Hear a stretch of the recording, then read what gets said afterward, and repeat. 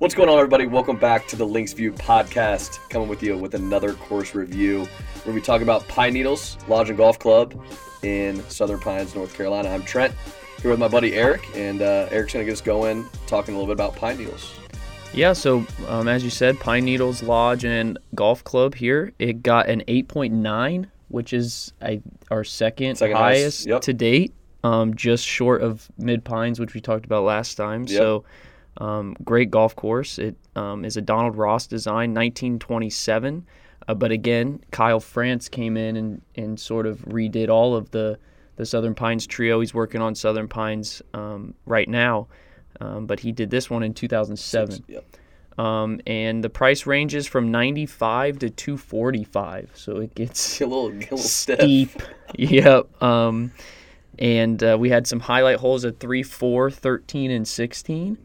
And then we've been kind of messing around with this post-round pint idea, and Dugan's Pub is a definite must. I had a great night at Dugan's. You did. Wish I remembered it. Yeah, you did. But it's fun. So let's get into it, man. Yeah, it's a great course, and to talk about the price a little bit too, kind of before we jump. We did the replay rate, which if you get there early enough in the day, I think it's totally worth it. I think we paid $250. Yeah. And it was we got 2 tee times, so kind of all you could play. Yeah.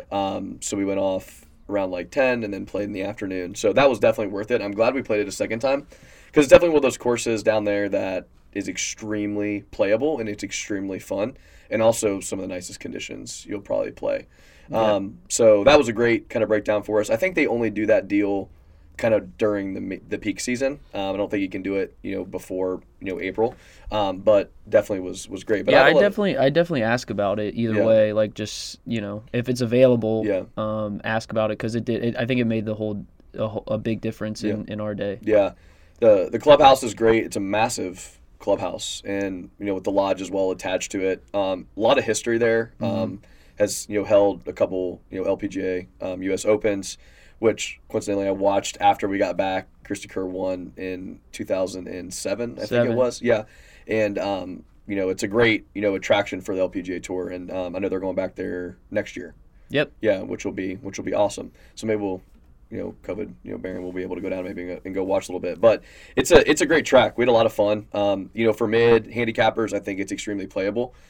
Especially playing, the shorter tees. A couple beasts of holes, but, extremely fun to kind of get out.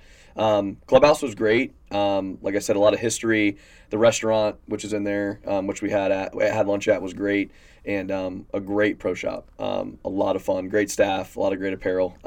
They're big Peter Millar guys there. So it was. Here you go with the apparel again. Dude, this is going to be a theme throughout, I have a feeling. Trent's like a kid in a candy shop every time he sees a golf shirt. I just appreciate a good selection. I'll say that. They did. They had a good selection. They had a fantastic selection.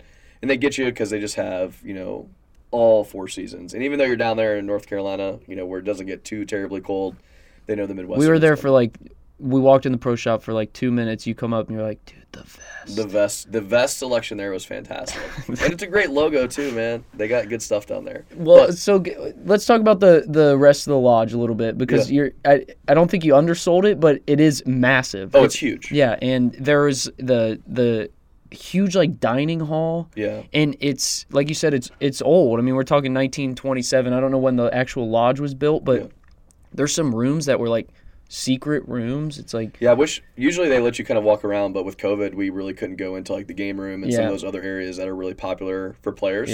Locker room and stuff was great. You kind of feel the history when you're in there, but hopefully next time we go down, restrictions. There's a cool bar with a balcony that overlooks the practice facilities, which we definitely need to talk about too, because it's sits on top of the massive practice green. Where I think David Orr is the guy. He's the putting guru. Which there's all of his I was referred to because I'm the worst putter on the face of the earth. So they're like, hey man, you should check out David Orr. Maybe you'll stop 3-putting every hole. But so that's they have a lot there. They have True Spec. They have a full True Spec barn. They just put in. It wasn't there. It was under construction when we were there, but apparently it's done now. Is this loop they have, which is 4 practice holes that goes around the practice facility. Yeah. I mean, it's the whole 9 yards. I mean, where Mid Pines was sort of, I guess, modest in that way, and when it wasn't, in your face, like we're the nicest course on earth kind of thing. Pine Needles is very much like we're a serious place. You're at a golf haven here, and we want you to know that. Yeah, the clubhouse is really cool, and then like you said, with the restaurant kind of out, overlooking, because one tee kind of sits over to the left, and then the putting green, and then the range is really cool as well. They have kind of the big overhang for the mats, obviously probably when it's raining or it's a little bit earlier in the season. And then they have the big open, grass tees area where you can practice before the round. But the putting green was really cool. I really enjoyed it. You'll probably won't find a better practice putting green in the area. Different looks, different lengths of putts. They had like 30 cups out there, so you're able to get a lot of guys on there working and getting ready for the round. But it's a really cool kind of area before you even get out onto the course. Something we got to talk about too before we get to the course, and this is going to take a few minutes, but talking about the starter, we have to talk about him because this is a little bit of an elaborate story. So obviously Donald Ross course, as a lot of courses down there are, and we're on one tee getting ready to tee off, and the starter drives up, and we didn't even get his name. I don't think we even knew his name. I don't know if he was real. Yeah, to be honest, we have a conspiracy that he's a ghost, and we'll talk about that. But he comes up and typical starter talk. Where are you guys from? How long you here? Where are you playing? All that stuff. So great small talk. Last thing he says before he drives away is good luck. Hope you figure out those Ross greens. Best of luck to you. So it kind of sets the tone that we're going to get beat up a little bit. Allegedly. Whether or not he actually did that is all up for debate. Exactly. Yeah. So he drives off into the mist, and we don't see him the rest of the day. So I'm going to jump to the following day because we're going over to play over at Pinehurst, and we're at the track, which we'll talk about at some point, and having breakfast, which is a must. And we walk in, and that same dude is just sitting in the corner of the restaurant. Mm-hmm. Allegedly. Yeah. Literally just sitting there. And we immediately recognize him. And we already had talked about the day before, how we didn't even think he was real. Yeah. It was just a figment of our imagination. But he came up and asked us, did you figure out those Ross greens yet? And then he was gone. And then he just left. Yep. And it was just the most crazy experience ever. But anyway, now that that's out of it was the ghost of what we say, the ghost of Sam Snead. Yeah, it was, dude. He was some ancient golfer that from years past, the Ross greens are just haunted him to this day. I think we could go down there and sit there for 3 days. I don't know if we'd ever see him again. No. I don't think. I think that was just the most wild scenario ever. But long story short, he was right. I mean, when you're talking about the course, I mean, it's not tight. It's some holes are tight, but you don't feel overwhelmed off the tee. You don't feel overwhelmed on the par fives. You don't feel like you're playing, a long, super long hole. But the greens are just some of the toughest you'll play. I mean, the amount of 3 putts and 4 putts we had out there probably was just sickening if we went back and watched it on film. But a lot of fun. I really enjoyed it. It makes for some difficult par threes, I would say. Yeah. Their iconic hole is number 3. 3, yep. That short. I mean, I had a wedge in my hand, and it's not long, but it is downward. Huge downward sloping green that you're firing into, and I ended up in the back bunker with a downhill green in front of me, and I mean I think I made a 6 the first time around. I struggled the first time around. I mean that course ate me alive that first round, but then coming back around we'll get to you feel like you kind of get your bearings a little bit. It's not as intimidating. Yeah, the first 18 that's a course you just gotta take don't take lightly, but just kind of play within yourself, not try to get too crazy.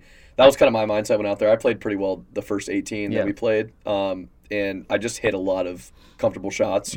Laid up, hit to the center of the green. Don't try to go at a lot of pins because whether you're 2 feet off the green in the rough and have an impossible chip into a downslope, or if you try to go at the stick and get above the hole and you got a 5-foot slippery fast as hell birdie or par putt. So just playing at the center of the green and being confident that you're going to be able to get it close and 2-putt, you can get around there extremely easy. Yeah. I think the par fives were extremely scoreable. The par threes are difficult, and I think all the par threes are kind of the highlight of the course. It's a different type and style of a hole, but they're extremely difficult. I don't know. I think I parred one of them on the first 18. The second time around, I don't think I parred any of them. So they're tough. But I think the par fives are where you can make up a little bit of ground. Relatively, straight and not super long. And if you can get, in a good spot in 2 shots, you're going to be, just fine. But yeah, man, those Mid Pines and Pine Needles, those greens are just a different. You can tell beast. that Pine Needles kind of getting out there. You can tell it's hosted some serious tournaments over the years. It's a well manicured golf course from a conditioning perspective. It's a tournament course for sure. For sure. It's you can tell that it was set up for that sort of thing. Yeah. You get what I'm saying a little bit? It's like the style of holes, the conditioning, you're like, this is the real deal out here. I would really, really like to go out there for the Women's U.S. Open. I think that'd be a lot of fun to watch. I'm also interested just to see how they manicure the course. I mean, the rough, I think it was fair, but I think if you grew that stuff out a little bit, that would become an extremely, extremely difficult course. One thing I will say, the pin locations were extremely difficult the day we were out there. They were. It was a lot of, approach shots into, a lower, front of the green pin location. And as you know, with Ross, a lot of false fronts. So it was difficult to hold some of those holes. I don't know if we just got out there on, location 3 day and that's just where they beat you up. But it was. But I would really like to go out there and watch, like you said, a tournament, because I think it'd be a really, really fun course to watch, the professionals play on. Yeah, absolutely, absolutely. Can we talk about me going nuclear on the? You did, dude. That was one of the better rounds of, and we have a funny story about this, so I'll tell it. He was playing probably one of the better rounds I've ever seen you play. And I think 16. It was electric. Oh, yeah, you were playing great. You were like even on the back. I was like, holy, you're about to shoot 75. Yeah, I was about to send in my application to the tour. Yeah, exactly. You were killing it. And I think it's 16. Don't quote me, but the last par 3, I think it's 16. And you get up there and like it just hit you that you were playing well. Like you ever getting around, you're like, oh shit, I pieced together 4 or 5 pars in a row. Like, here we go. And I can see you're putting the blame on me. Like, I see where this is going. No, I mean, I'll take the blame. That's fine. But it hit you that you were, like, a couple holes away from probably careering, playing really well. And you're just pacing on the tee box. I mean, we're waiting for the green to clear, and you're just back and forth. And our other buddy, Derek, who was with us, looks at me and goes, dude, what is he doing? What is he doing? And I made a comment that I probably shouldn't have said because I probably jinxed you, and I will eat that. But I go, he's just trying to avoid the catastrophic triple bogey.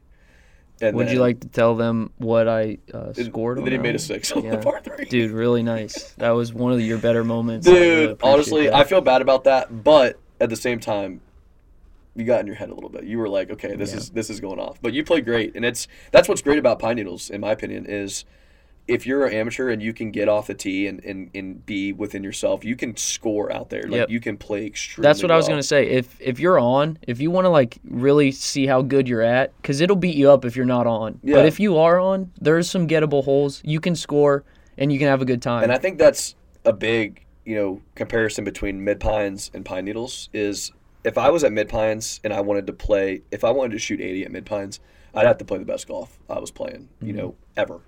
At Pine Needles, I feel like you can get away with a little bit more, and the greens are difficult and, all that stuff. But I felt like, for amateurs, you can play a really good game out there, even making a few mistakes. And I think that's what made it so appealing to us, because we finished that day and we were like, dude, how does it get any better than that? Yeah. It was just a great, great track. Yeah, it is. It is. And in comparison, so we did Tobacco Road a couple of days later, and you'll hear about Tobacco Road on a different podcast, but the contrast between the two, where it was like, this is like Pine Needles this is like serious golf, world class golf. This is you're at like I said a golf center here.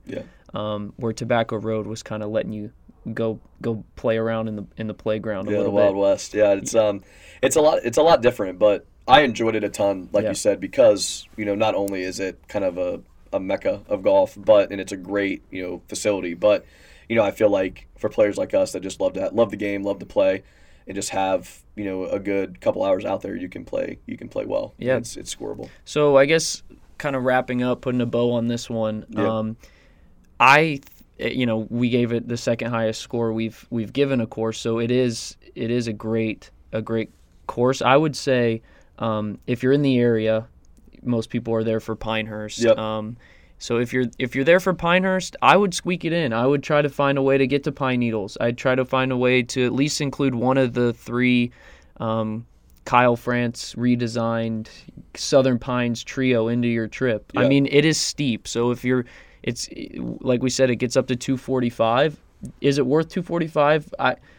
It'd be hard for me to pay $245 for an 18, but like you said, if you can get on the replay rate and get 36 holes out of it for a little bit more than that, yeah. I think it would be a good place to check out if you're in the area. I think you're going to get what you pay for there. You're going to get the best conditions. You're going to get some really fun holes. You're going to get the full kind of carpet rolled out for you from a clubhouse, a lodge, a practice green. Might see a ghost. Never you know. might see a ghost.